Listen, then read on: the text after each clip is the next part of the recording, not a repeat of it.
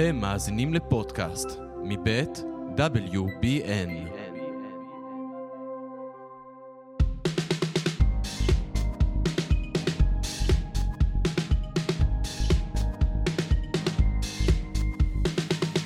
אהלן, מה קורה? וזה, ברוכים הבאים לעוד פרק של הכל מוזר. איזה כיף שאתם פה, תודה שאתם, תודה שאנחנו. היום יש לנו יונתן גוטליב בא להתארח כאן באולפן. שלא תגידו שאני רק מביאה לכם רק שמאלנים ותל אביבים. הנה, הבאתי לכם יונתן גוטליב ערוץ 7. איזה כיף שאתה פה, מה קורה וזה? שלום, האמת, הלב שלי דופק עכשיו, חבל על הזמן. די, אני לא כזאת מפחידה. אני מחזיק מעצמי, אדם שיש לו פחד במה. ואתה? כן. זה מוזר, אתה עיתונאי. קודם כל, הכל מוזר. זה נכון. זה הכותרת פה. אני מאוד רגיל, גם כשאני עיתונאי, קודם כל, גם פעם ראשונה שצילמתי עם המיקרופון ועם המצלמה, הלב שלי דפק, הקול שלי רעד, זה היה בדיוק עם סמוטריץ'. הוא לא נראה לי ידע שזה היה פעם ראשונה שאני כאילו עומד עם מצלמה ומיקרופון, אבל כן, כל פעם שאני עושה משהו חדש כזה, הלב שלי דופק, וזה מלחיץ אותי, ואני כאילו לא יודע איך להתמודד עם זה, אבל כאילו אני כל פעם אומר לעצמי שאני פשוט צריך לעשות את זה, ועושה את זה, וככה אני מתגבר על זה. טוב, קודם כל זה סופר מפתיע, אבל אתה יודע, זה שריר, זה פשוט מפעם, פחד במה, זה פשוט דבר שככל שמתרגלים אותו, אז פשוט מפעם לפעם זה נהיה טוב יותר. גם אני, נגיד, לא יכולה לשמוע את הפודקאסטים הראשונים שלי, כאילו, אני חושבת שהייתי ממש ממש גרועה, לא שהיום אני טובה, אבל כאילו, זה הולך ומשתפר עם הזמן, ולומדים, אז הנה, איזה כיף שאתה פה, טוב, נו, אתה גם צעיר, וזה... כן, פעם ראשונה שדיברתי מול קהל, אפילו קהל של חברים, אני זוכר מה היה, יכול להיות שאנשים לא זיהו, אבל בפנים, בתוך הגוף שלי, התחוללה מהומה. אבל בסדר. כל דבר יש פעם ראשונה, ותמיד... יאללה, טוב, אז... מעולם לא התראיינתי יותר משתי דקות. אתה יודעת, שמתראיינים 2 דקות, אז אני תמיד מכין לעצמי כמה דברים שאני רוצה להגיד, וזה לא כל כך משנה מה שואלים, אני כבר יודע מה אני רוצה להגיד, וזה, אבל פה עכשיו להגיד לי מראש חצי שעה, שעה של שיחה, אני לא יודע איך אני מתחזק דבר כזה. טוב, בסדר, אל תדאג, אני... עליי. אני מקווה. יאללה, אז תקשיב. הסיבה שרציתי שתבוא, זה קודם כל... טוב, ברוח הימים, כאילו הרגשתי שאני לא ממש יכולה לא לדבר, רגע, לא להקדיש פרק רגע למה שקורה. אני מגדירה את עצמי כבן אדם מאוד הפוליטי. פוליטיקה אף פעם לא מאוד עניינה אותי, ויותר מזה שהיא לא עניינה אותי, מאז שיצאתי, היא שמה אותי בהרבה מאוד סימני שאלה. אני יכולה להגיד בזהירות שאני חושבת כתבתי את זה גם טור בליברל, הוא התפרסם שבוע הבא, אני גם אעלה פה לינק, אבל אני חושבת שאפשר להגדיר את היוצאים עוד פעם בצורה מאוד מאוד גסה, שהולכים בעצם לשני כיוונים בתוך הדבר הזה של הפוליטיקה. יש את אלה שהם כמוני, שהם פשוט גדלנו להאמין באמת מוחלטת אחת, ואז כשהאמת המוחלטת הזאת התפוררה לנו, אז קשה לנו להאמין באמת מוחלטת אחרת. זאת אומרת, אנחנו כל הזמן אמביוולנטים לגבי כל מה שקורה באופן כללי, ואני חושבת שכמעט אין דברים שאני יכולה לעמוד על מה שנקרא על בימת הנאומים ולהגיד, זה הדבר שאני חושבת שנכון לעשות. וזה פוגש הרבה מאוד בפוליטיקה, כשבפוליטיקה אנחנו כל צד בטוח שזה, הוא אומר את הדבר הנכון, וזה שם אותי בסימן שאלה לגבי הדבר הזה. ולכן לא כל כך מצאתי את עצמי גם במחאה בכלל, בתחילת דרכה. אני כן יכולה להגיד לך שבמחאה הראשונה, שהייתה, ההפגנה הראשונה שעוד הייתה בבימה, הלכתי וחזרתי הביתה בתחושות ממש ממש קשות, זה עשה לי פשוט רע. ואז אמרתי לעצמי כזה, לא חייב, כאילו, המלחמה היא גם קצת מלחמה בין האור לחושך, ואני מרגישה שאני מהירה בהרבה מאוד מקומות אחרים שאני עושה, וכאילו, אני מרגישה שזה כאילו גדול עליי, שאני לא יכולה להיות שם.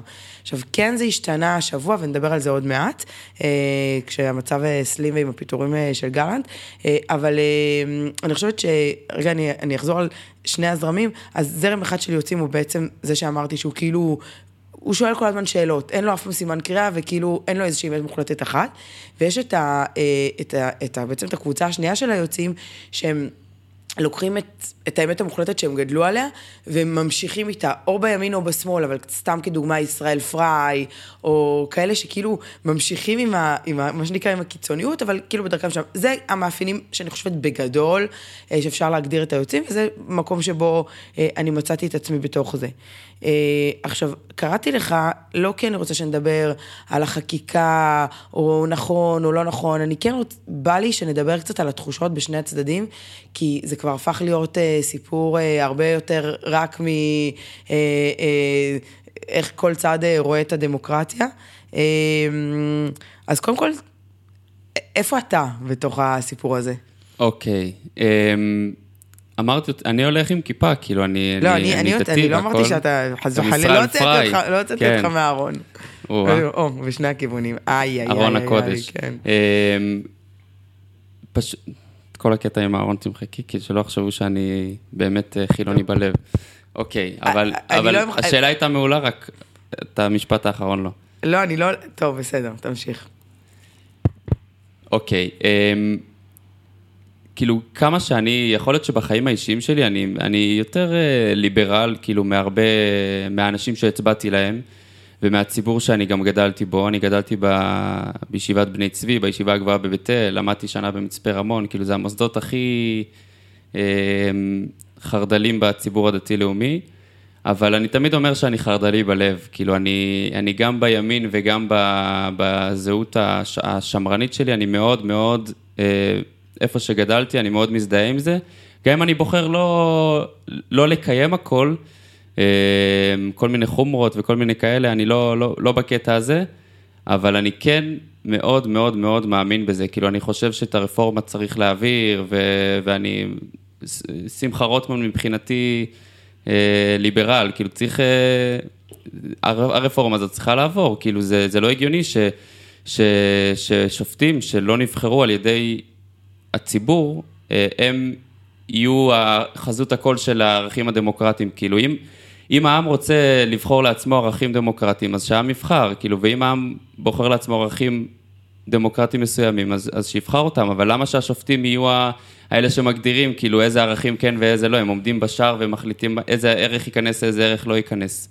טוב, אמרתי לך שאני לא רוצה להיכנס לך לרפורמה, אבל מה נעשה, אתה מדליק אותי, אז כאילו, ואמרנו, סיכמנו שלא מדברים על זה, סתם, אבל טוב, אנחנו מדברים פה על מערכת של איזונים ובלמים, אנחנו לא מדברים פה על מערכת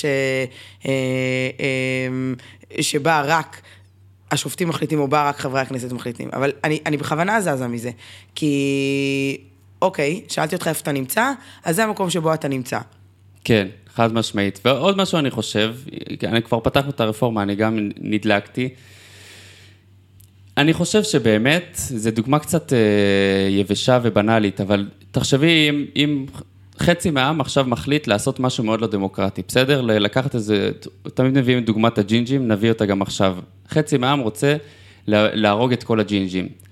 אהרון ברק ואסתר חיות לא יעמדו עם הקלסרים שלהם ויגידו, אסור. אוקיי? זה לא יעצור את זה, כאילו הם יכולים לעמוד, אבל אם חצי מהעם, אם מיליון איש רוצים לעשות משהו שהוא לא דמוקרטי, משהו שהוא דיקטטורי, וערך שהוא נגד זכויות אדם, וערך כל כך לרמוס את כל הערכים שאנחנו מאמינים בהם, אני לא חושב שבית משפט כלשהו יכול לעצור את הדבר הזה. כאילו, אם העם שלנו בוחר במשהו שהוא לא דמוקרטי, אני חושב שהבעיה היא הרבה יותר קשה, מאשר אם יש לנו בית משפט כזה, עם כוח כזה או כוח אחר. אנחנו מדברים על זכויות, כאילו, על זכויות מיעוטים, על זכויות להט"ב, אז בוודאי שכן. לא, וברור לי שרוב העם, כמעט כל העם, אפילו אפשר להגיד כל העם, מאוד תומך בזכויות האלה. אני לא חושב שיש אנשים שהם חושבים שללהט"ב לא צריכים להיות זכויות. כן, אבל אין, לוקחים מהם את העוגן, זאת אומרת, הסיפור הוא לקחת מהם את העוגן. אבל שנייה רגע, שאלה. מהי דמוקרטיה עבורך? דמוקרטיה זה באופן הכי בסיסי לכבד את הרצון של העם. ואני רוצה לחיות בעם כזה שהרצון שלו הוא לכבד את הזכויות של כולם, לכבד זכויות אדם, שיש שוויון. הנה אמרת, אז בדיוק בצורה הזאת, אז אתה צריך לאפשר איזושהי מערכת שתיתן הגנה לכל החלקים של העם. נכון, אבל המערכת הזאת... לא באמת, העם פה באמת, מתוך הזווית הכאילו ליברלית שלך, אז העם לא באמת ירצה לקחת זכויות ללהט"ב. העם לא באמת ירצה, בוודאי, כי הרי שמענו גם את שמחה רוטמן, שמענו את האנשים שאומרים שאני נגד שיהיה מצעד גאווה, אני צריך לחשוב אם אני רוצה, אז כן, זה לקחת זכויות לאנשים. אבל אני מבטיח לך. אני בכוונה מביאה את הדוגמה של הלהט"ב, אוקיי, אני אשתף אותך, תראה, אני מאוד מצאתי את עצמי בתוך מחאת הלהט"ב בשבוע האחרון. באופן כללי אמרתי לך, אני בן אדם... יש מחאת להט"ב? אז, שלום, ברוכים הבאים. שנייה רגע, אז בואו נעשה סדר. אני הייתי אמרתי לך, לא הלכתי להפגנות, לא הייתי כל כך חלק ועכשיו השבוע בו, כאילו ביום של הפיטורין של גלנט, שזה כאילו קצת הרגיש לי, ושוב, באמת... יכולה להגיד בצורה מאוד מאוד, כאילו מאוד, מאוד כנה, שזה באמת עד עכשיו, אני באמת לא הייתי, הרי שאני לא חלק מהדבר הזה, ופתאום כשראיתי את זה, פתאום הרגשתי כאילו את הפחד של החברים שלי, הלהט"בים או לא רק, שכאילו מדברים על המקום, באמת על עיבוד הדמוקרטיה, פתאום אמרתי, אוקיי, כאילו באמת קורה פה משהו, פתאום איזה משהו שכזה דפק לי בלב, ואמר כזה, זה לא סתם, אם ראש ממשלה יכול לבוא וכאילו, באלן כאילו לפטר, כאילו משהו השתנה, אוקיי, אצלי. כל אחד בסוף זה טריגר, ובסוף כל אחד זה מה הטריגר כאילו שנוגע בו. אני יכולה להגיד לך הלהט"ב, מה זה יש מחאת להט"ב? הלהט"ב הם מוחים כקבוצה, אז יש להם את האוטובוסים שלהם שעולים לירושלים, ויש להם את המקומות שהם עומדים בהם בקפלן, ויש את הילה פאר שהתארחה פה גם בפודקאסט, שיושבת ראש האגודה, שהיא חברה טובה, יש לי איתה הרבה מאוד שיחות על זה, וכאילו יש להם גם נתונים של אלימות שגברה ברחובות בכל התקופה האחרונה, והם באמת בפחד אמיתי, בסוף הם מיעוט. עכשיו, פתאום, כזה אמרתי כאילו, אני סטרייטית, כאילו, לתתה. אז אני כזה, מה אני כאילו בתוך הדבר הזה? למה אני כל כך מתחברת לזה? אני מתחברת לזה כי בסוף האנשים שמבחינתי, כאילו, הקהילה, זה אנשים שעשו טרנספורמציה. אני יכולה להגיד לך שגם הייתי בפורים, הייתי במסיבה של אופה, שכאילו, באמת, זה 97% גייז, כאילו, בזה, אני זוכרת שהייתי ממש מסטולה, וכזה שאלתי חברה שהייתה איתי, אמרתי לה, תגידי, בעצם כל האנשים שנמצאים פה, אז הם בעצם, אני מרגישה כאילו קצת שהם, אנחנו קבוצת שווים, כי כאילו הם גם עשו שינוי בחיים, הם גם כאילו, הם בחרו בחופש שלהם, הם בחרו בחיים, ואולי כאילו מתוך המקום הזה, מצאתי את עצמי, מאוד מתחברת לערכים, ולמלחמה שלהם על החופש. הם לא מבקשים, עכשיו, הם לא מבקשים בעצם לקחת את האג'נדות שלהם, ושהם ישלטו באחרים, הם מבקשים את הזכויות שלהם, הם מבקשים את החופש, ואני יכולה להגיד לך שבשבילי דמוקרטיה, שהיא מתחברת ביחד עם הערכים הליברליים, שאני באמת מאוד מאמינה בהם, זה באמת לתת, אני לא מצפה, אוקיי? באופן כללי, אני לא מאמינה בחילוניות כדבר נכון. אני מאמינה בבחירה. ולכן יש לי, אתה מכיר את הבית שלי, יש לי ילד אחד דתי, כאילו על גבול החרדי, הוא רוצה שנה הבאה ללכת לישיבה חרדית, ויש לי ילד אחד חילוני, וכאילו מבחינת, וספרים אומרים, איך זה, שואלים אותי כזה, איך זה מסתדר לך? בסוף, הסיפור שלי בתוך הדבר הזה, הוא כי אני רוצה לתת להם באמת את האפשרות בחירה, ואני לא רוצה, אני באמת מפחדת שהיום, עכשיו, כשאנחנו מדברים, ואני באמת מפחדת שכאילו ייקחו לנו את האפשרות בחירה הזאת. כאילו, זה המקום שלי בתוך הדבר הזה. יש לי כמה דברים להגיד על זה. קודם כל, נגיד עכשיו החוק הוא הכי ליברלי, פרוגרסיבי בעולם שיש. אוקיי? מדינת ישראל מחוקקת את החוקים החלומיים של קהילת הלהט"ב, החוקים החלומיים של כל הקבוצות שמרגישות שאין להם זכויות במדינה, וצריך להזיז את נקודות האיזון יותר לכיוון שלהן. נגיד מחוקקים חוק הזה, אבל 1,000,000 איש במדינה, או 2 מיליון איש במדינה, לא מאמינים בחוק הזה, ולא מכבדים אותו, ואפילו נעשים יותר קיצוניים. את חושבת שהחוק יעזור?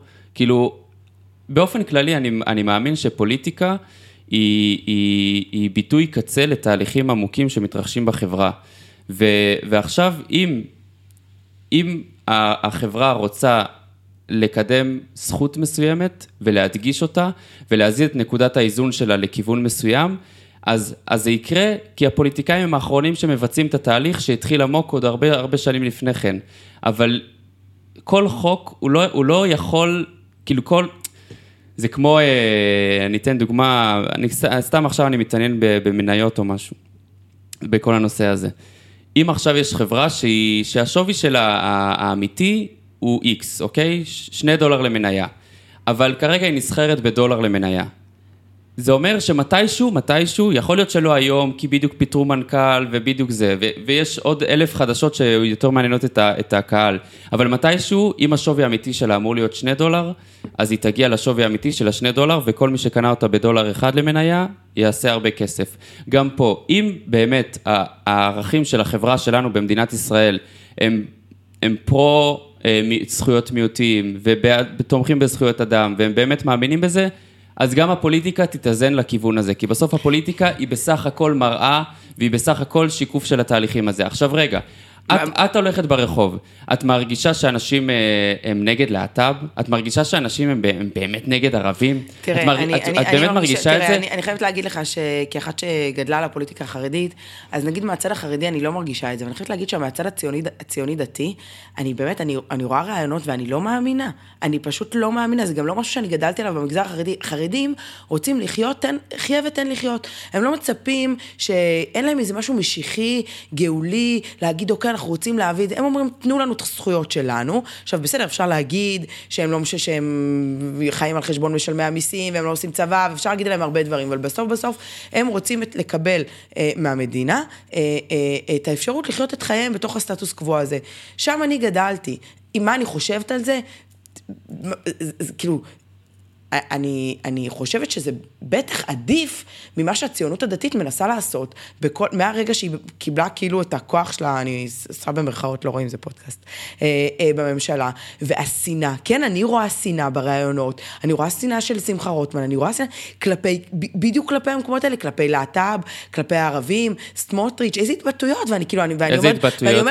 ואני אומרת שאני לא מאמינה, אני כאילו, כן, אם זה מה שאתה שואל, אז כן, מהציונות הדתית אני מרגישה, ושוב, אני חושבת שזה מה שגם הרחוב מרגיש, שהם לא מצפים שיהיה להם את האפשרות לחיות פה במדינה יהודית ודמוקרטית, כמו שהם אומרים, אלא הם באמת רוצים לכפות להביא, כאילו, קצת משיחי כזה, להביא את זה קדימה. עכשיו, באמת, שאני כאילו, כמה אנחנו בתוך הפודקאסט? 12 דקות, ואני כאילו אומרת, אני באמת, בדיוק זה המקום שרציתי לדבר איתך, זה באמת על התחושות של העם, כי בסוף, אני לא מתיימרת להבין פוליטיקה טוב, אני מבינה, אני קוראת, אבל אני מבינה, אני חושבת מאוד מעט באופן יחסי סביב הרפורמה, או בכלל, אני כן רואה רעיונות ורע לי, אני כן מבינה מה קורה בעם ורע לי, אני כן, יש לי ביקורת גדולה כלפי מה שקרה פה, כמעט מלחמת אחים הזאת שאנחנו מגיעים אליה, ואני דווקא רוצה, אז אני מסיטה את הדיון רגע, ולא כי זה לא מעניין, ולא כי זה לא חשוב, כי אני חושבת שיש מיליון פודקאסטים ומלא תוכן רלוונטי שמדבר על מי ומה ומי צודק וכמה ולמה, ואתה יודע, כאילו מה הכי מתסכל אותי בתוך המחאה הזאת, שבסוף שני הצדדים אומרים את אותו דבר, וכל אחד בטוח, אפרופו אמת מוחלטת, שזאת האמת המוחלטת, ואף אחד לא מביא איזה משהו חדש, משהו אחר, כל אחד אומר את הסיסמאות שלו, וכל אחד לאיפה הוא מתחבר. כן, ברור איפה אני מתחבר, זה גם ברור איפה אתה מתחבר.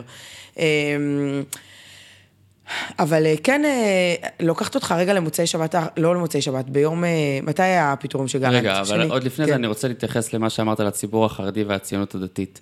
שימי לב איך ברגע אחד הסברת למה את בכלל לא חוששת מהציבור החרדי, נכון? כי גדלת בו ואת מכירה אותו ואת יודעת את כל הניואנסים ואת הכל. לא, כי פרקטיקלי הם לא מבקשים לכפות את דעתם על אחרים, הם מבקשים לחיות בחיים שלהם. אני מבטיח לך שהרבה אנשים שבכלל לא מכירים את הציבור החרדי, כי הם לא גדלו בו, כי הם אף פעם לא נתקלו בחרדים ופיתחו איתם שיחה של יותר מ-60 שניות, מפחדים מהציבור החרדי בדיוק כמו שאת מפחדת מהציונות הדתית, והם בטוחים שהציבור החרדי רוצה לכפות פה מדינת הלכה. כלומר, את מכירה באמת את הציבור החרדי טוב מאוד, ולכן את גם יודעת שאין לך מה לחשוש, אבל את לא מכירה את הציבור הציוני דתי, ולכן את חושש ממנו, כי את מכירה אותו מהרעיונות ומהכותרות בארץ שכותבות שסמוטריץ' אמר למחוק את חווארה. זאת ההיכרות שלך עם הציונות הדתית, אבל אני חושב שאם תכירי את הציונות הדתית באמת, אז תקשיב. באמת? סליחה שאני כאילו מפורט לך את התזה, אני בשלב המעבר שלי בין בני ברק לתל אביב, הייתה לי תקופה לא קצרה בציונות הדתית, ביישובי גב ההר, הסתובבתי מלא, בהר ברכה, באיתמר, יצר, למדתי באריאל, אני את הציונות הדתית ספציפית, מכירה לא רע. עכשיו, אני יודעת גם שאתה מכיר את הציבור החרדי, אז כאילו אנחנו, אני חושבת שאנחנו בפייר פייטס, אבל כאילו, אבל אני... אז למה את מפחדת מהציבור הציוני דתי? כי בסוף הציבור הציוני, זה בדיוק הסיפור שלו. הוא חי את ארץ ישראל כאג'נדה, הוא חי את מה שקורה פה. איזה פחד, ארץ ישראל. בסדר, אבל הוא רוצה בסוף, הציבור, אתן לך דוגמה פרקטית, הציבור החרדי לא מתייחס, אין אצלם את המילה להט"ב בכלל, מבחינתם הלהט"בים לא קיימים.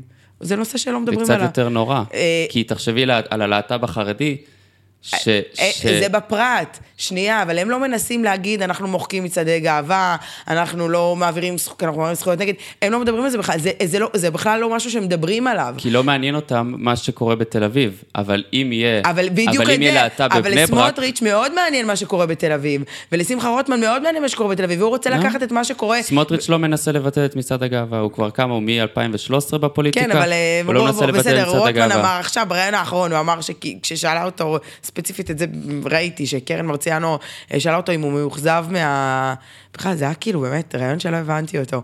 היא שאלה אותו, ממש לפני שביבי עלה להציר על השעיית החקיקה, אז היא שאלה אותו אם הוא מאוכזב.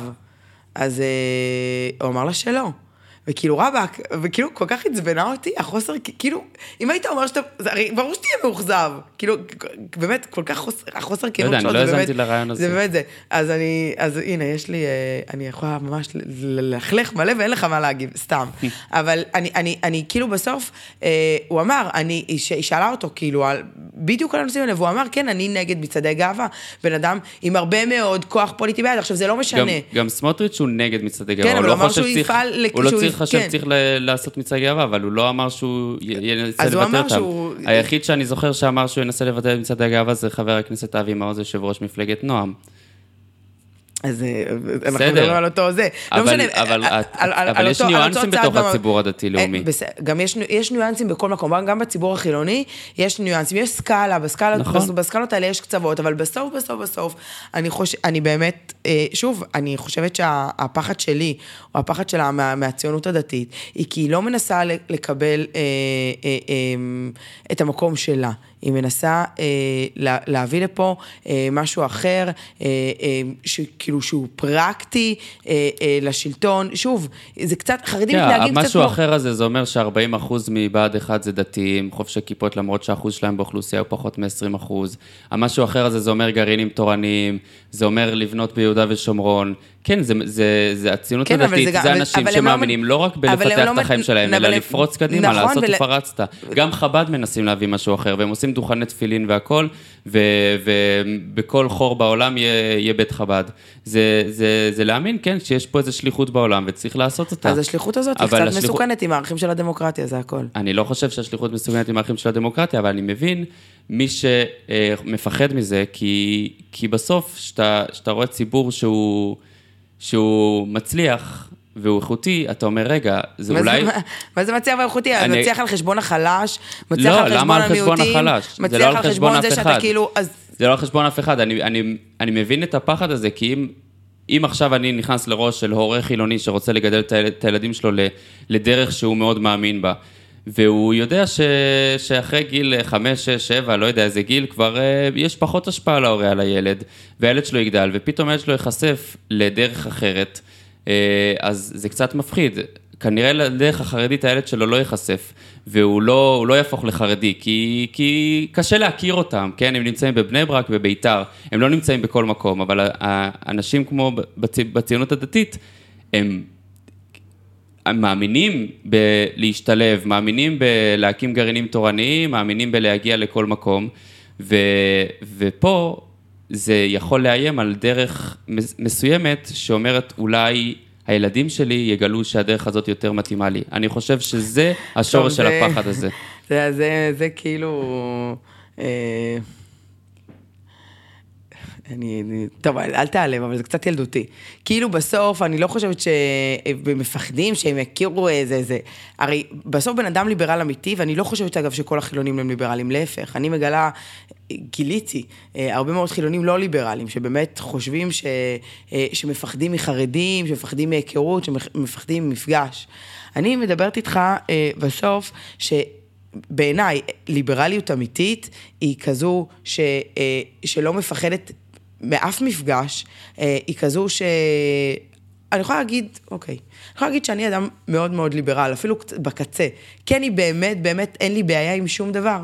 כל עוד זה לא רומס משהו אחר. זאת אומרת, כל עוד זה לא כופה דת, זאת אומרת, אני אקח את זה לדוגמאות הכי, לא מהפוליטיקה. אני נכנסתי לקהילה של המידברן בסוכות האחרון, וזה באמת היה גיים צ'יינג'ר לחיים שלי. עכשיו, יש לי חברים שמסתלבטים עליי מלא, ושכאילו, ממש יש לי, זה ברמת ריבים, כאילו. עכשיו, אני לא מנסה לשכנע אנשים להגיע לקהילה של המידברן, למרות שלי, זה היה דבר מאוד... עבורי זה היה דבר משנה חיים, ודבר שכאילו מאוד מאוד התפתחתי בו, וקראו לי בו המון דברים טובים, אבל אני לא מוצאת את עצמי עומדת ומשכנעת אנשים להגיע. מי ששואל אותי, אני יכולה מאוד להמליץ לו, ולהגיד לו איזה כיף, ואתה יודע, זה יכול לשנות את חייך, ובלה בלה בלה. אז בעיניי זאת ליברליות, כאילו, לא, אבל... ולא לקחת זכויות ממישהו אחר, ולא לפחד, כאילו... איזה זכויות הציונות הדתית מנסה לקחת ממישהו אחר? אתה אמרת. שאבי מעוז אמר שהוא רוצה לבטל את מצד הגאווה. וזה רק דוגמה. אבי מעוז מייצג ציבור מסוים בתוך הציונות הדתית. אני חושב שהוא לא יודע להגדיר את הגודל שלו, אבל הוא בטוח לא רוב הציונות הדתית. בסוף כל הרפורמה... גם סמוטריץ', אני לא בטוח אם הוא מייצג את רוב הציונות הדתית. אף אחד לא מייצג רוב. אבל הציונות הדתית זה סקאלה, זה ספקטרום כל כך רחב. תמיד, נו, אז תמיד. זה ספקטרום כל כך רחב. אז יש את אבי מעוז, ויש את סמוטריץ', ויש את מתן כהנא, ויש את הילד שקט, שגם אפשר לקרוא לציונות הדתית כבר, ויש את בנט, לא יודע, הילד שקט נשים בחוץ, אבל יש את בנט, וחילי טרופר, ואלעזר שטרן, ואיתמר בן גביר, וכן, גם אבי מעוז, אז מה? כאילו, זה ספקטרום כל כך גדול. את לא יכולה להגיד שאבי מעוז הוא הציונות הדתית. לא, אבל אני גם... כמו שסמוטריץ' הוא לא הציונות הדתית, וגם מתן כהנא הוא לא הציונות הדתית. כולם ביחד זה הציונות הדתית. בסדר, אז זה בדיוק הסיפור, אבל אם אני חוזר, וזה בדיוק הסיפור של הרפורמה, של המערכת של האיזונים והבלמים, כי אין פה אף אחד, בסוף כשאנחנו מדברים על אנשים, ולזה אני רוצה שנגיע, בסוף כשאנחנו מדברים פה על אנשים, אתה ואני, אין בינינו פערים, כאנשים, נכון? נכון. אגב, כאילו, אני חייבת להגיד גם, שאני כאילו מופתעת מהדעות הדי רדיקליות שלך, ועדיין אני ממש אוהבת אותך, וזה ממש בסדר, ועדיין אנחנו יכולים להיות חברים טובים, לשבת לבירה, וגם אני אוציא אותך לסיבוב בתל אביב אם תרצה. אנחנו יכולים לעשות כאילו, כאנשים, זה לא הוא או הוא או הוא, בסוף הסיפור פה היא לייצר מערכת, הרי היום זה אבי מעוז, ומחר זה מישהו אחר. היום זה יהדות התורה, ומחר זה מישהו אחר. היום הימין בשלטון, ומחר השמאל, כאילו, הרי זה לא, בסוף הסיפור של הרפורמה היא המערכת. אם המערכת הזאת של האיזונים והבלמים שאנחנו נלחמים עליה, היא נכונה או לא נכונה, כאילו, וזה רגע הפער. ואני בכוונה, שוב, ואתה לא תגרור אותי יותר. אני כן רוצה בסוף לדבר איתך על בסוף איך אתה רואה את מה שקורה פה בעם. כי תראה, אנחנו חיים פה בבועה בתל אביב, נו, זה ברור. עכשיו, בועה לא רעה, אני מאוד אוהבת את הבועה הזאת, כאילו, כל שאומרים לי, תל אביב היא בועה, אני אומרת, נכון, היא אחלה בועה, אין לי בעיה עם הבועה הזאת. הבועה יקרה בעולם. כן. אבל בסוף, כשאני הולכת לקפלן במוצאי שבת, או השבוע יפה שאת אומרת עדיין מוצאי שבת. אני חרדית. ולא שבת בערב. אני חרדית, אתה לא מבין את זה? אני רואה. אתה יודע שהייתי עם אלעד וולף באתונה, ואמרתי לו כזה, מה אוכלים? ואז אמרתי לו, תקשיב, בא לי לאכול משהו, הוא הציע זה. אתם בעיקר שיחקתם שם שחמט, אני ראיתי. הוא שיחק, אני גרועה בזה. אבל זה הצטלם טוב בסטורי, אז... הייתי דרך אגב בבר הזה, מה, בבוס קואופרטיבה? וראיתי שיש יותר מדי משחקי שחמט, אז הלכתי. אלעד ממש טוב בזה, אני כאילו ניסיתי, אבל אני... קיצור, אני לא ממש טוב על זה, וגם אין לי סבלנות למשחקי קופסה, אני קפיצית מדי. anyways, אמרתי לאלעד, בא לי לאכול משהו חלבי. הוא נקרא לה עם מצחוק, כאילו, אמר לי, מה זה חלבי? כאילו, קיצור, אני חרדית. לכן אני גם מוצאת את עצמי, באמת אני מוצאת את עצמי מתחברת להרבה מאוד חלקים ולהרבה מאוד אנשים, וכאילו אני לא חושבת שזה נכון, או זה נכון, או זה נכון. הדבר היחיד שאני מוכנה רגע, ועליו אני רוצה להילחם, זה באמת שכאילו, סבק, תיתנו לכל אחד לחיות את חייו, כאילו, תפסיקו לנסות לכפות את הדעות שלכם על אחרים, בכללי, כולם, חרדים, חילונים, שמאלנים, ימנים, נכון. תפסיקו, כאילו, תנו לאנשים... אז למה מבטלים מופע של מוטי שטיינמץ באפולה, כשהוא רוצה שיגיע ציבור חרדי והוא מופיע רק נפרד? ולמה עושים בעיות לחרדים שרוצים ללמוד באקדמיה באופן נפרד? תנו לכל אחד לחיות את חייו. אז אני עכשיו, חייבת להגיד לך... כשמנסים לכפות על ציבור אחד, תאמיני לי שיודע להחזיר ולכפות על הציבור אחר באותה שפה. וכשמנסים, והנה עכשיו דיברנו על אבי מעוז והציבור שהוא מייצג, וכשמנסים לכפות בכותל תפילה שהיא לא אורתודוקסית מלא מלא, אז הציבור הזה ינסה לכפות בעזרת ישראל מחיצות. זה דוגמאות אחרות, אבל הרבבת כמה דוגמאות. מוטי שטיינמץ וחרדים באקדמיה, אני חושבת להגיד לך שאני באופן אישי עבדתי בלייצר אירועים נפרדיים, עבדתי בלתת מענה למגזר שאותו הוא רוצה. אני, אגב, הייתי מאוד נגד המאבק הזה של שדולת אנשים, אני עדיין נגד, כי אני אומרת, זה הקהל שלו, זה מה שהוא רוצה, אז זה מה שצריך לתת לו. יש הבדל בין זה לבין הכותל, שבו כאילו... יש קהל אחר שרוצה משהו אחר בכותל, הכותל הוא של כולם, נכון? גם אני חושב שהכותל של כולם. אז כאילו יש, אז זה לא אותו דבר, אם מוטי שטיינמץ רוצה לעשות הופעה נפרדת, שיעשה. אם חרדים רוצים ללכת ללמוד באקדמיה, בנפרד שילמדו, זו הדרך שלהם אחלה, אני בעד, אני חושבת שיש גם הרבה, גם המדינה באופן אישי גם עזרה מלא, בוא יונתן, אני הייתי שם, בכל התוכניות האלה, לשילוב חרדים באקדמיה, לשילוב חרדים בהייטק, אני עבדתי בזה, אני קידמתי את זה. יופי תירוש, ערערה נגד זה. בסדר, אז בסוף אין בעיה, אז בדיוק זה המשפט שאמרתי, אני נגד אותם חרדים ואותם חילונים, זה לא משנה, ואותם דתיים ואותם אנשים שמנסים לכפות את דעתם, אני רוצה להיות שותפה, או אם יש משהו שאני אלחם עליו, זה בדיוק על המקום הזה, של לתת לכל אחד את חייו, אבל לא זה מה שהרפורמה אומרת, אפרופו רפורמה, אז כאילו... אי אפשר להרבה, וכותל הוא קודש שייך לכולם. אז כאילו בסוף... אבל לא, אבל זה בדיוק מה שהרפורמה אומרת. יש פה באזור החצי ים שמרגיש שקופים עליו חיים מסוימים דרך עתירות לבגץ, ודרך כל המערכת הזאת. אבל זאת דמוקרטיה. איזונים ובלמים. תני לסיים. אני לא אתן לך, הפודקאסט שלי, אני מחליטה, סתם דבר. עודד בן עמי. יש פה לפחות חצי ים שמרגיש לא נותנים לו לחיות את חייו כמו שהוא רוצה, ומתערבים לו וקופים עליו, והוא אומר, אני רוצה שיהיה פה מערכת איזונים ובלמים אמיתית, וכיום המערכת האיזונים והבלמים היא טובה רק לצד אחד, כלומר, אין פה באמת איזונים ובלמים. כלומר, יש פה, אין פה ניסיון לכפייה במסווה של רפורמה משפטית. יש פה באמת רצון אמיתי, ואלה שמוחים נגד הרפורמה צריכים להבין את זה, כי עד שהם לא יבינו את זה, לא יהיה שום הידברות ולא יהיה סיכוי להגיע להסכמה. יש פה באמת רצון אמיתי לחיים יותר דמוקרטיים במדינה הזאת, לחיים אפילו יותר ליברליים, ובאמת רצון אמיתי שתהיה מערכת איזונים ובלמים אמיתית ומאוזנת. וכרגע יש ציבור שלם, לפחות חצי עם, כי על זה היו הבחירות האחרונות, שלא מרגיש שזה ככה. עכשיו, יש חצי עם שבאמת מרגיש שיש פה ניסיון של כפייה, ועוד רגע מדינת ישראל דיקטטורה. הרגשות האלה אמיתיים, אבל אל תחשבו שהציבור שהוא תומך ברפורמה, הרגשות שלו הם לא כנים. בוא נדבר על הרגשות, כי כאילו, אני אענה לך על זה, וכאילו זה לא יסתיים, ולא באנו לעשות פה דיבייט, וכאילו... ובסוף, אני שמחה שאמרת את זה, כי בסוף זה מה שאני הרגשתי, אפרופו מוצאי שבת בקפלן, שבתוך הבועה הזאת, אז כאילו כולם חושבים פחות או יותר את אותו דבר,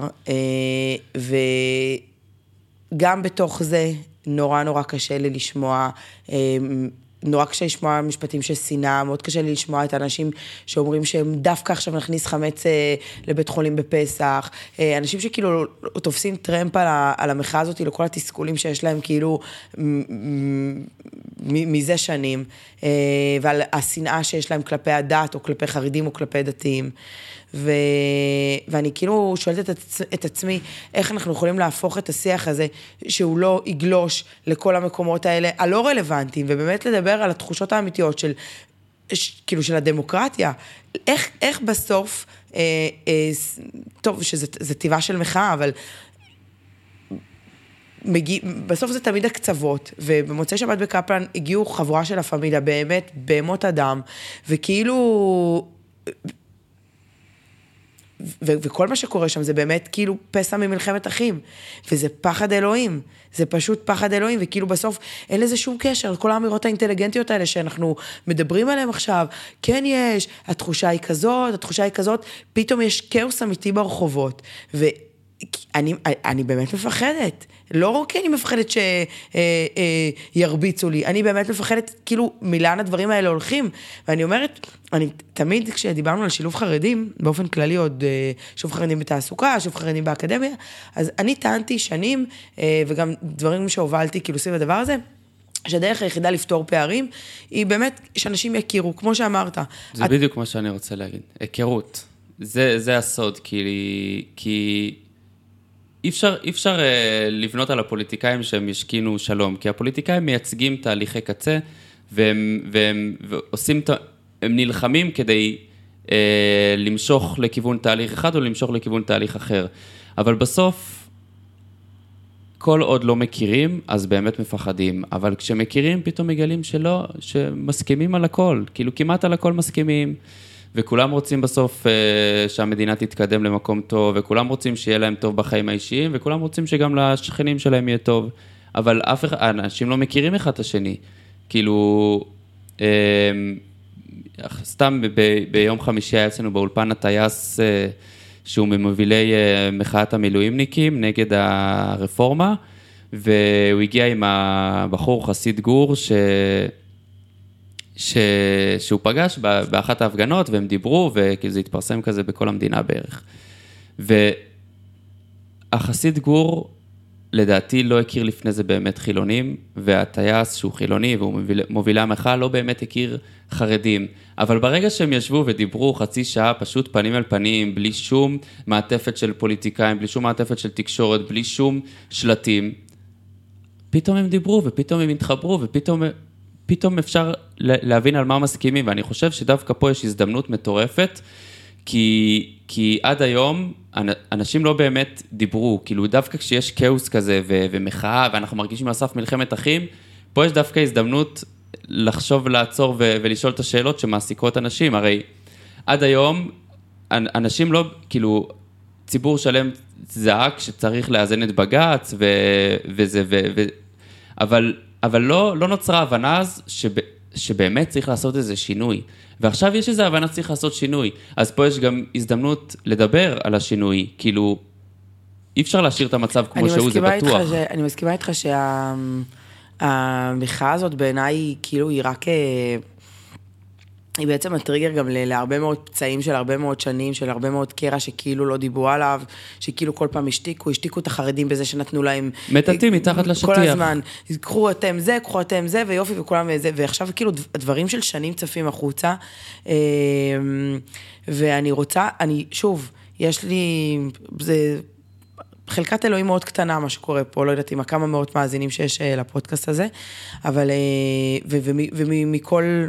מכל קצוות הקשת, כי זה קצת, זאת קצת אני, ושבזה אני מאוד גאה, שבאמת, כאילו, יש פה הכל, יש פה חרדים, ויש פה חילונים, ויש פה ימנים, ויש פה שמאלנים, ויש פה זה באמת יפה לראות את זה. שכאילו, בסוף, זה הדבר כאילו, זה הדבר, זה לצורך העניין, זה האור שאני הייתי רוצה להוציא החוצה, ואני חושבת שכאילו, כחלק מההיכרות הזאת, ומההידברות הזאת, אז זה באמת, זה לא ישנה רגע את המצב הפוליטי יתעסק בו מי שיתעסק בו, אבל זה כן ישנה את רמת השיח וההיכרות בין אנשים, וכאילו אני לגמרי מסכימה איתך, שבסוף, כל השנאה הלא רלוונטית אותי שצפה עכשיו החוצה, שתקשיב לי ברמה האישית, היא עושה כאילו ברמת חום, אני חולה מזה. אני רואה כאילו, אני רואה פוסטים בפייסבוק, לא יודעת מה ראיתי פוסט שחבר כתב, 50 אפסים חוסמים את האלון. כאילו, למה כשאתה חוסם את האלון זה בסדר? במשך חודשיים. כן, וכשהם חוסמים את האלון זה לא בסדר. עכשיו, אתה יכול להגיד למה אתה נגד הרפורמה, או למה אתה בעדה, אבל כאילו, ראיתי את הפוסט הזה, וכאילו, באמת, זה חבר שאני אוהבת, אבל באמת, זה כאילו, זה הטריף אותי. או להפך, אני נכנסתי לקבוצות וואטסאפ של מחאות הימין כדי להבין כאילו, כן, להבין כאילו קצת איך זה עובד שם, כי אני באמת רוצה להבין, כי אני באמת רוצה לדעת כאילו מה זה. ותשמע, ולפעמים אתה רואה דברים, אתה אומר כאילו, בשני הצדדים, כאילו רפק, למה להדליק? רפק, למה לסנוע? אנחנו באמת, כאילו, אין לנו מספיק צרות במדינה הזאת, כאילו, אנחנו באמת מגיעים למצב שהוא מבהיל אותי, ואני עד עכשיו, אני אומרת לך, אני הייתי אפתית, אני הייתי אדישה למחאה הזאת, אני לא הייתי הולכת, ואני באמת מוצאת את עצמי מבועלת. אפרופו הפודקאסט הזה, כל המטרה שלו שהוא קם, זה היה כדי לפרוק את הצרות שלי, אז כאילו, הנה עוד פלטפורמה כדי לפרוק, אני באמת מפחדת, ואני לא רוצה את זה, ואני אומרת, כאילו, אני עכשיו, מוצאי שבת הקרוב, כאילו דיברנו כל מיני חבר'ה מהמידברן, שאנחנו בעצם הערכים שאנחנו מדברים, זה הערכים של, זה יכול, כוס עמק על מי שחושב שזה איפי, אבל זאת האמת. Peace and love. כן, peace and love, הערכים של אהבה, של גיפטינג, באמת כאילו ערכים של אור, שזה מה שאנחנו עושים, אנחנו הולכים למסיבות יחד, אנחנו שמחים יחד, ואנחנו תורמים יחד, אנחנו מבינים מה המשמעות של גיפט של לתת, ומה המשמעות של לקבל, ואנחנו כאילו נמצאים בתוך הדבר הזה, וכאילו אמרנו, אנחנו רוצים להגיע ביחד, לקפלן במוצאי שבת, ואנחנו מזוהים מאוד עם עולם הלדים, במדברן מאוד אוהבים לדים, ואני באופן אישי גם מאוד לדים. אז כזה אמרנו כזה, איך נזהה אחד את השני, כאילו אמרנו כזה, נעטוף את הדגלים בלדים, ונביא קצת מיצבים כאלה של לדים, ועשינו כזה שילוט מגניב וזה וזה וזה. וכאילו בסוף, מה הסיבה שכאילו אמרתי, אוקיי, אני רוצה עוד אנשים איתי בתוך הדבר הזה. אני רוצה שנבוא להעיר, וזה בסדר שנהיה חלוקים, בזה שאתה תחשוב, תהיה בעד הרפורמה, ואני אהיה נגד הרפורמה, ואנחנו נדבר על זה, ואנחנו גם נתווכח, ואנחנו נהיה בשני צידי המתרס בהפגנה, הכל טוב, אבל לאן הטירוף הזה הגיע? איזה פחד. וכאילו אני רוצה להגיד לכל האנשים ששומעים אותנו, שרגע לפני שאתם מעלים פוסט בפייסבוק, לפני שאתם מעלים איזה ציוץ בטוויטר, לפני שאתם כאילו מתלהמים במחאות, אז כאילו תחשבו למה אתם פה. אתם באים למחות כי אתם רוצים את הרפורמה, או שאתם נגדה. אתם באים להילחם על הדמוקרטיה שלכם, בזווית הראייה שלכם. אבל כאילו, לאן זלגה השנאה הזאת? נכון.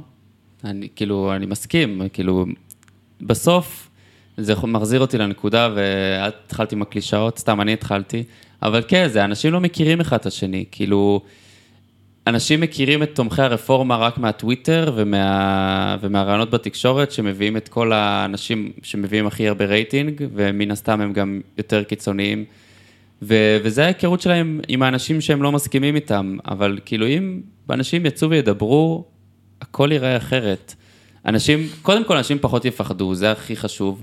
אנשים פחות יפחדו, וממילא יהיו יותר פתוחים לשמוע את הצד של השני ולקבל אותו. כי כשאתה לא מפחד ממישהו, אתה הרבה יותר יכול לנסות להבין אותו. איך אתה חושב שפרקטיקלי זה יכול לקרות, כאילו שתהיה יותר הידברות, חוץ מזה שאנחנו נגיד את זה פה אחד לשני, וישמעו את זה עוד כמה מאות אנשים?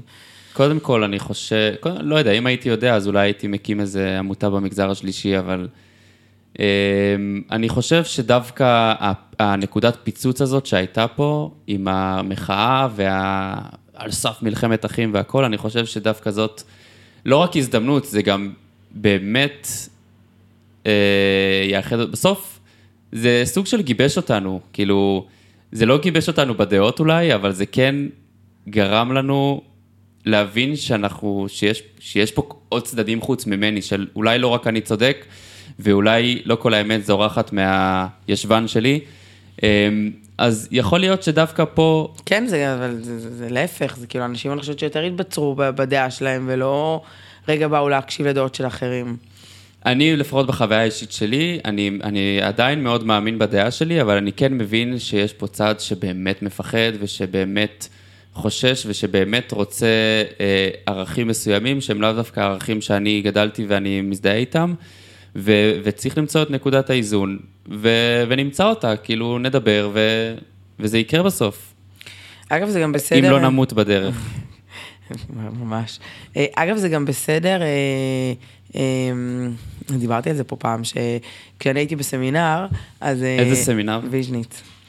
טוב, אני לא מכיר עד כדי כך. אמרתי לך, אני בציונות הדתית אני שולטת. את רק חושבת. טוב, בסדר, אני מוכנה להיות צנועה לגבי זה. אבל כי אני יודעת כמה רבדים יש, גם בתוך המגזר החרדי, אבל אני יכולה להגיד לך שכשאני הייתי בסמינר, אז זה כאילו היה כינוי גנאי למישהי שכאילו הייתה נגיד משנה את דעותיה, אז זה כזה היה כאילו כזה כינוי גנאי, היא לא יציבה, היא לא, היא כל הזמן משנה את הדעה שלה, וכאילו חזקי שלי אמר לי את זה לא מזמן, הוא אמר לי... איזה ילד חכם הוא. ממש. נכון, ראיינת אותו. נכון. הוא אמר, לא חשבתי לפני 1.5 שנה שיהיה לי סרטן ושאני אהיה מפורסם. שני הדברים הכי... בנשימה אחת. אז הוא אמר לי כזה, אני חושב עכשיו משהו, אבל יכול להיות שאני עוד מעט אחשוב משהו אחר, וזה גם בסדר, ואני חושבת שכאילו, היכולת ההתפתחות שלנו כאנשים, כשאנחנו בעצם פותחים את הראש ומוכנים לשמוע צדדים, דעות, רגשות של אחרים, זה מפתח אותנו מאוד, זה כאילו גורם לנו להיות אנשים טובים יותר, אנשים גדולים יותר, אנשים שמבינים עוד רבדים ועוד זה, ואני חייבת להגיד לך שגם אני לא מרגישה שאני מגובשת ב100%, לא פוליטית, ולא מגזרית, כאילו, אני חוקרת, אני כאילו מגלה כל הזמן דברים, וזה מדהים, וכאילו אני כן, וזה כן מה שאני אומרת עכשיו, הוא רלוונטי לאותה נקודת זמן שאני נמצאת בה עכשיו, לאותה פרספקטיבה שאני רואה עכשיו, אבל היא יכולה להשתנות, היא יכולה להתפתח, יכולים לקרות כל מיני דברים שהם יהיו שובר שוויון לדבר הזה. אני יכולה להגיד לך שכשאני יצאתי, כאילו, מה זה, גם לא היה איזה יום שיצאתי בו, זה היה תהליך נורא נורא ארוך. כן. אבל אני באמת התחלתי לגשש את דרכי בעולם, ובאמת לבחון הרבה מאוד דברים, ותהליכים ודברים שהשתנו תוך כדי תנועה. ואני גם לא חושבת שאני יכולה, כאילו שזווית הראייה שלי כחרדית מבית, וכאחת שגדלה באמת על יהדות התורה, כאילו באמת, על מלא. שיש לי את אותה פרספקטיבה כמו שיש לך, או שיש למישהו שגדל במקום אחר. אז... אני חושבת שההידברות הזאת, שאנחנו מדברים עליה, יכולה, אתה יודע, ראיתי, סליחה שנייה, קפץ לי, שראיתי, יש כל מיני קבוצות וואטסאפ שאני נמצאת בהן, אז באחת מהקבוצות, היה איזה אחד שכאילו ממש התחנן כל הזמן, איזו קבוצה כזה של חברים כזה, שכאילו מהברן, וכזה, אחד כזה ממש התחנן, אל תדברו פוליטיקה, אל תדברו פוליטיקה. אני לא אוהב את האמירות האלה, את יודעת למה? למה? כי זה גורם לאנשים להתרחק ולהיות אדישים, ולחיות יחד באיזו הרמוניה של פייק, כאילו, הנה אנחנו, זה בדיוק ה-peace and love שאני לא מתחבר אליו, כי בסוף, כן, לאנשים יש דעות שונות, ואני חושב שהם צריכים לדעת להתחבר אחד אל השני כבני אדם, למרות הדעות השונות, ודווקא הם יותר הצליחו להתחבר אם הם ידעו את הדעות השונות. אני מסכימה מאוד מאוד, הנה תראה עוד משהו שאנחנו מסכימים עליו, וזה בדיוק היה המשפט שרציתי להגיד, שהוא אמר כאילו הרבה דברים התפרקו אצלו בעבודה ועם חברים, כי אנשים כאילו דיברו פוליטיקה ודברים התפרקו, ואז אני אומרת, אם דברים התפרקו בגלל זה, אז אתם לא מספיק מחוברים אחד לשני, נכון. או שאתם לא מספיק יודעים להכיל דעה אחת של השנייה. בדיוק. וכאילו בסוף... ואם הם לא היו מעלים פוליטיקה, אז נושאים אחרים שהם היו מעלים, הם פשוט... הם לא יודעים לתקשר אחד עם השני כנראה, ונושאים אחרים שהם היו מעלים היו גורמים להם לפיצוץ. כאילו, הפוליטיקה היא לא אשמה בפילוג הזה. אני מסכימה, ואני גם חושבת הפילוג בעם זה לא בגלל דעות פוליטיות שונות, זה בגלל ששוב, לא מכירים ולא מדברים. אני מסכימה מאוד, ואני גם חושבת שבסוף זה קצת, כאילו, להגיד עכשיו לא לדבר פוליטיקה, זה כמו להתעלם מזה שפסח מגיע, כאילו, זה כזה, כאילו, אוקיי, זה קורה, כאילו, זה it is, כאילו, זה הנושא, זה כאילו, יש לנו, אף אחד לא ישאל אף אחד איפה הוא בחג, ולא ניפגש, כי כאילו זה נושא מאוד רגיש. ובום, ייכנס החג. מה אני עושה? איפה אני עושה ליל הסדר? אז כאילו, כן, כזה. אז פסח מגיע. אשכרה שבוע הבא. וואו, תקשיב, אני כאילו, כל השנים, פסח, אתה יודע, אירוע פסח בטח אצל אישה חרדית, זה כזה אירוע שמלווה אותנו בערך מט"ו בשבט, ומלקות את הבית, וכאילו, וזה מלא הכנות, זה חג עם מיליון לוגיסטיקה, ותמיד צניתי את החג הזה בטירוף. כי אתה אמרת שאם אני מתנצרת, זה בגלל פסח, באמת זה חג כאילו, באמת צניתי אותו. אבל אז אם תתנצרי בגלל פסח, ישחטו אותך ויפרו את הדם שלך למצות. בדיוק. אז לא כדאי, עדיף להתאסלם. אז זה למה לא התנצרתי, נו. אבל אז אם מתאסלמים יש הרבה צומות. בעיה. האמת שלא רע לי צומות. כן? כן. לא, אני לא... לא רע לי צומות, אבל עזוב, לא התנצרתי. מה שקרה זה ש... וגם שם באמת אין זכויות נשים וכל מיני דברים כאלה שהיום את נלחמת עליהם. ליברליות, חיפשתי ליברליזם. בקיצור, אז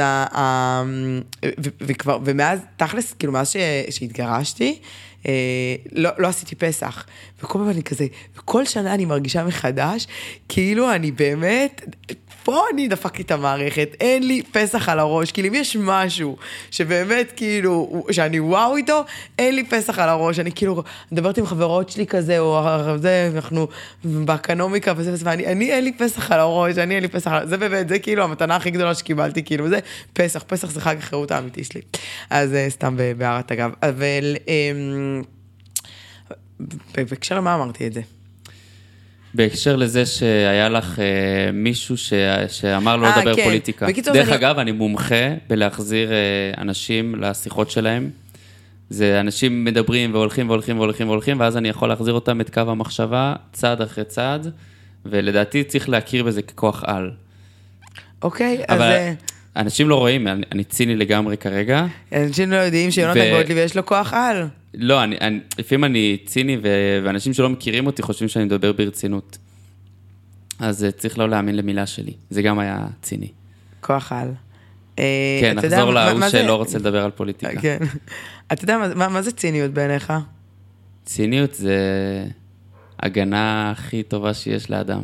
נכון. אתה יודע שאני, כאילו, מסכימה, אני הייתי אדם מאוד ציני, ופתאום הבנתי בתקופה האחרונה שכאילו ירדו לי כל כך הרבה, אפרופו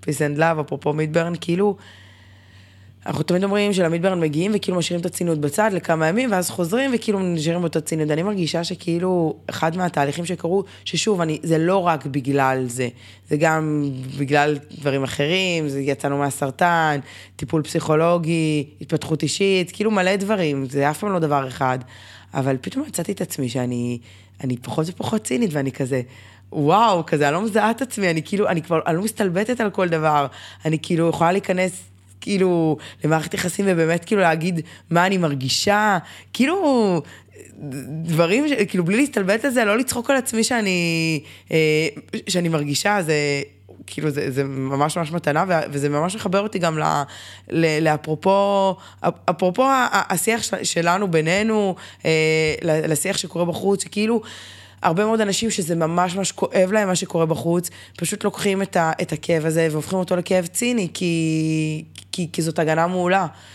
ומסתלבטים על זה, ונהיים רעים לזה, ולא, זה באמת כואב לנו, כי אנחנו... תל אביבים האלה והרגשות האלה שלהם. כן, בדיוק. סתם, לא, אני מסכים איתך, כאילו... לאנשים כואב, אבל לא רק לאנשים בתל אביב כואב, שתדעי. אני יודעת. אני ביום שהודיעו שמשים את החקיקה והכל, הייתי באמת עצוב. וזה פעם ראשונה, מאז תחילת כל הרפורמה, אפילו בבחירות, הייתי יחסית אדיש, כאילו לא באמת אדיש, כן? כי זה גם העבודה שלי, כאילו אני בתוך זה 24/7, 24/6 במקרה שלי. אבל... בשבת אתה רק חושב. לא, אני נורא נהנה לעבוד במקום שאף אחד לא משגע אותי בשבת. כאילו, יש לי באמת שבת. כאילו, באמת, זה היתרון בלעבוד באתר דתי, כאילו, נגיד אם עכשיו הייתי עובד בסדר, אבל יש גם כתבים חרדים, פת פינקל עבדה בחדשות 13, והיא שבת לא עבדה. נכון, רגע, פה מגיעה הנקודה. נגיד עכשיו אני עובד בחברת החדשות, אני לא אעבוד בשבת, כי שבת, אבל עדיין אני אצבור פער בזמן הזה. נכון. אני אצטרך להשלים את זה בשישי, במוצ"ש, בראשון, כאילו, החיים המשיכו בלעדיי, ויהיה לי איזה פומו כזה. פה אפילו פומו אין לי, אני יודע שאין עבודה בשבת. כולם בחופש, נכון. אין חדשות, העולם נעצר. זה היתרון של המגזריות באופן כללי. נכון. רגע, אבל דיברנו על, הנה, עכשיו נקטע לי חוט המחשבה, על האמת, העיקר, זה חטא היוהרה, אני אומר לך. העיקר אני יודע להוביל אנשים. הנה, דיברנו על זה שהייתי עצוב ביום שהשות החקיקה. וזו פעם ראשונה שבאמת הרגשתי עצב,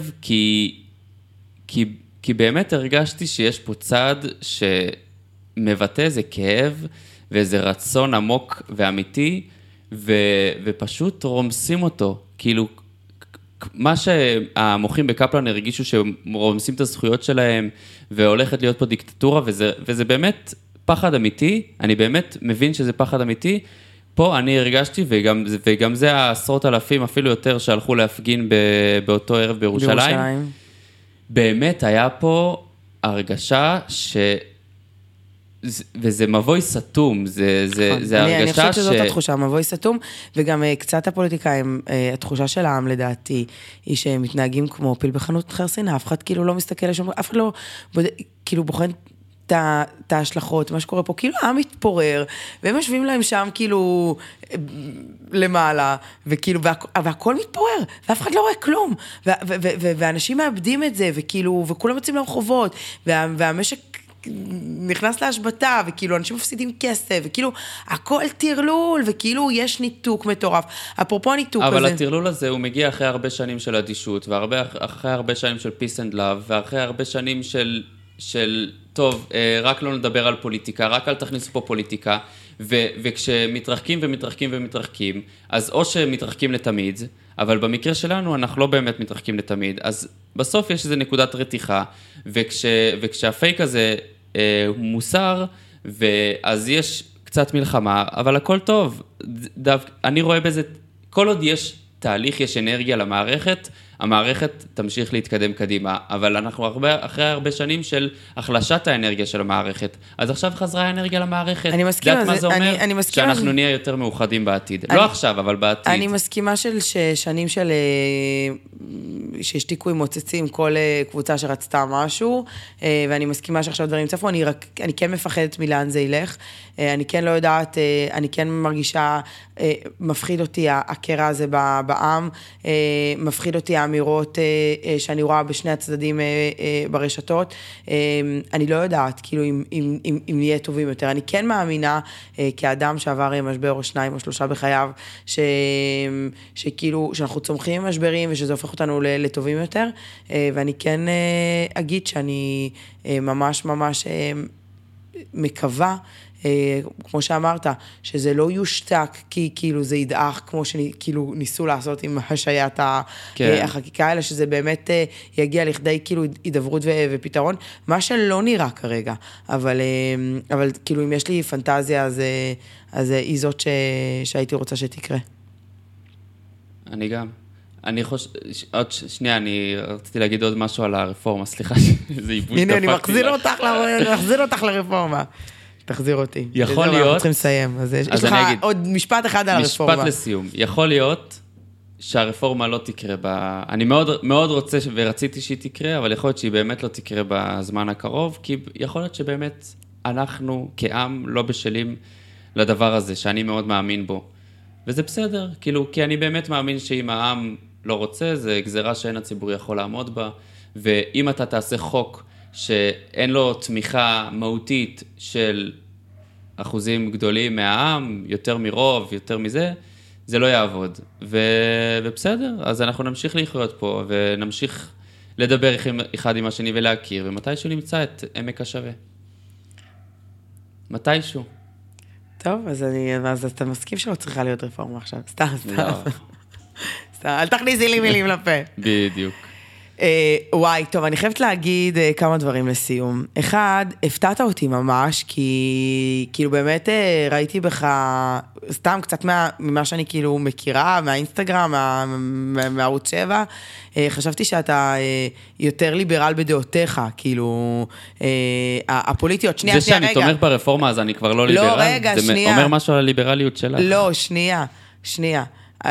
לא חשבתי שהחיבור שלך, אל תלחצי מילים לפה, לא חשבתי שהחיבור שלך לציונות הדתית, החרדלית, היא כאילו, היא כמו שהצגת, אז כאילו מפתיע אותי, ואגב, אני חייבת להגיד שזה מפתיע אותי מאוד לטובה, כי אני חושבת שכאילו, דווקא יש בך צבעוניות כזאת, שאני כאילו מאוד אוהבת ומתחברת אליה, שהיא באמת מדברת את הכמה עולמות, יש בך כאילו את העולם לא יודעת, המאוד ליברלי, אני גם רואה איפה אתה מסתובב, כאילו, איפה אתה מסתובב?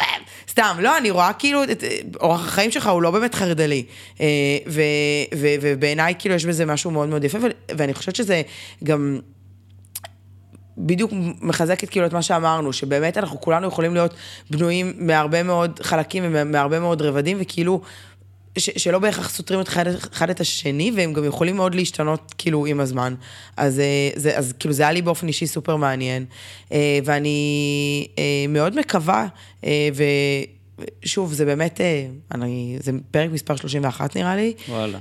ואני מאוד מקווה או 32, לא זכורה על זה, ואני מאוד מקווה ואף פעם לא דיברתי פוליטיקה, כאילו באמת זה נושא שאני גם מרגישה כאילו אני מרגישה שזה נושא שאני לא רוצה להיכנס אליו, ואני כן, לא יודעת, זה כאילו הרגיש לי כן ברוח הימים כאילו שזה חשוב לי רגע פרק אחד, ואני הלוואי שהפרק הזה הוא ירבה אהבה, ירבה שיח, ובאמת יוציא מגבולות כן רפורמה, לא רפורמה, את הדברים הלא רלוונטיים שדיברנו עליהם.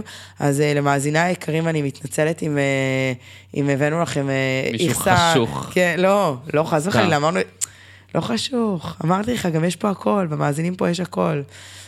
גם כשהעליתי תמונה שלי מהמחאה, אז ירדו כל מיני followers מהאינסטגרם, ואנשים גם כתבו לי כזה, את לא חייבת להראות שאת תל אביבית, אנחנו יודעים שאת תל אביבית.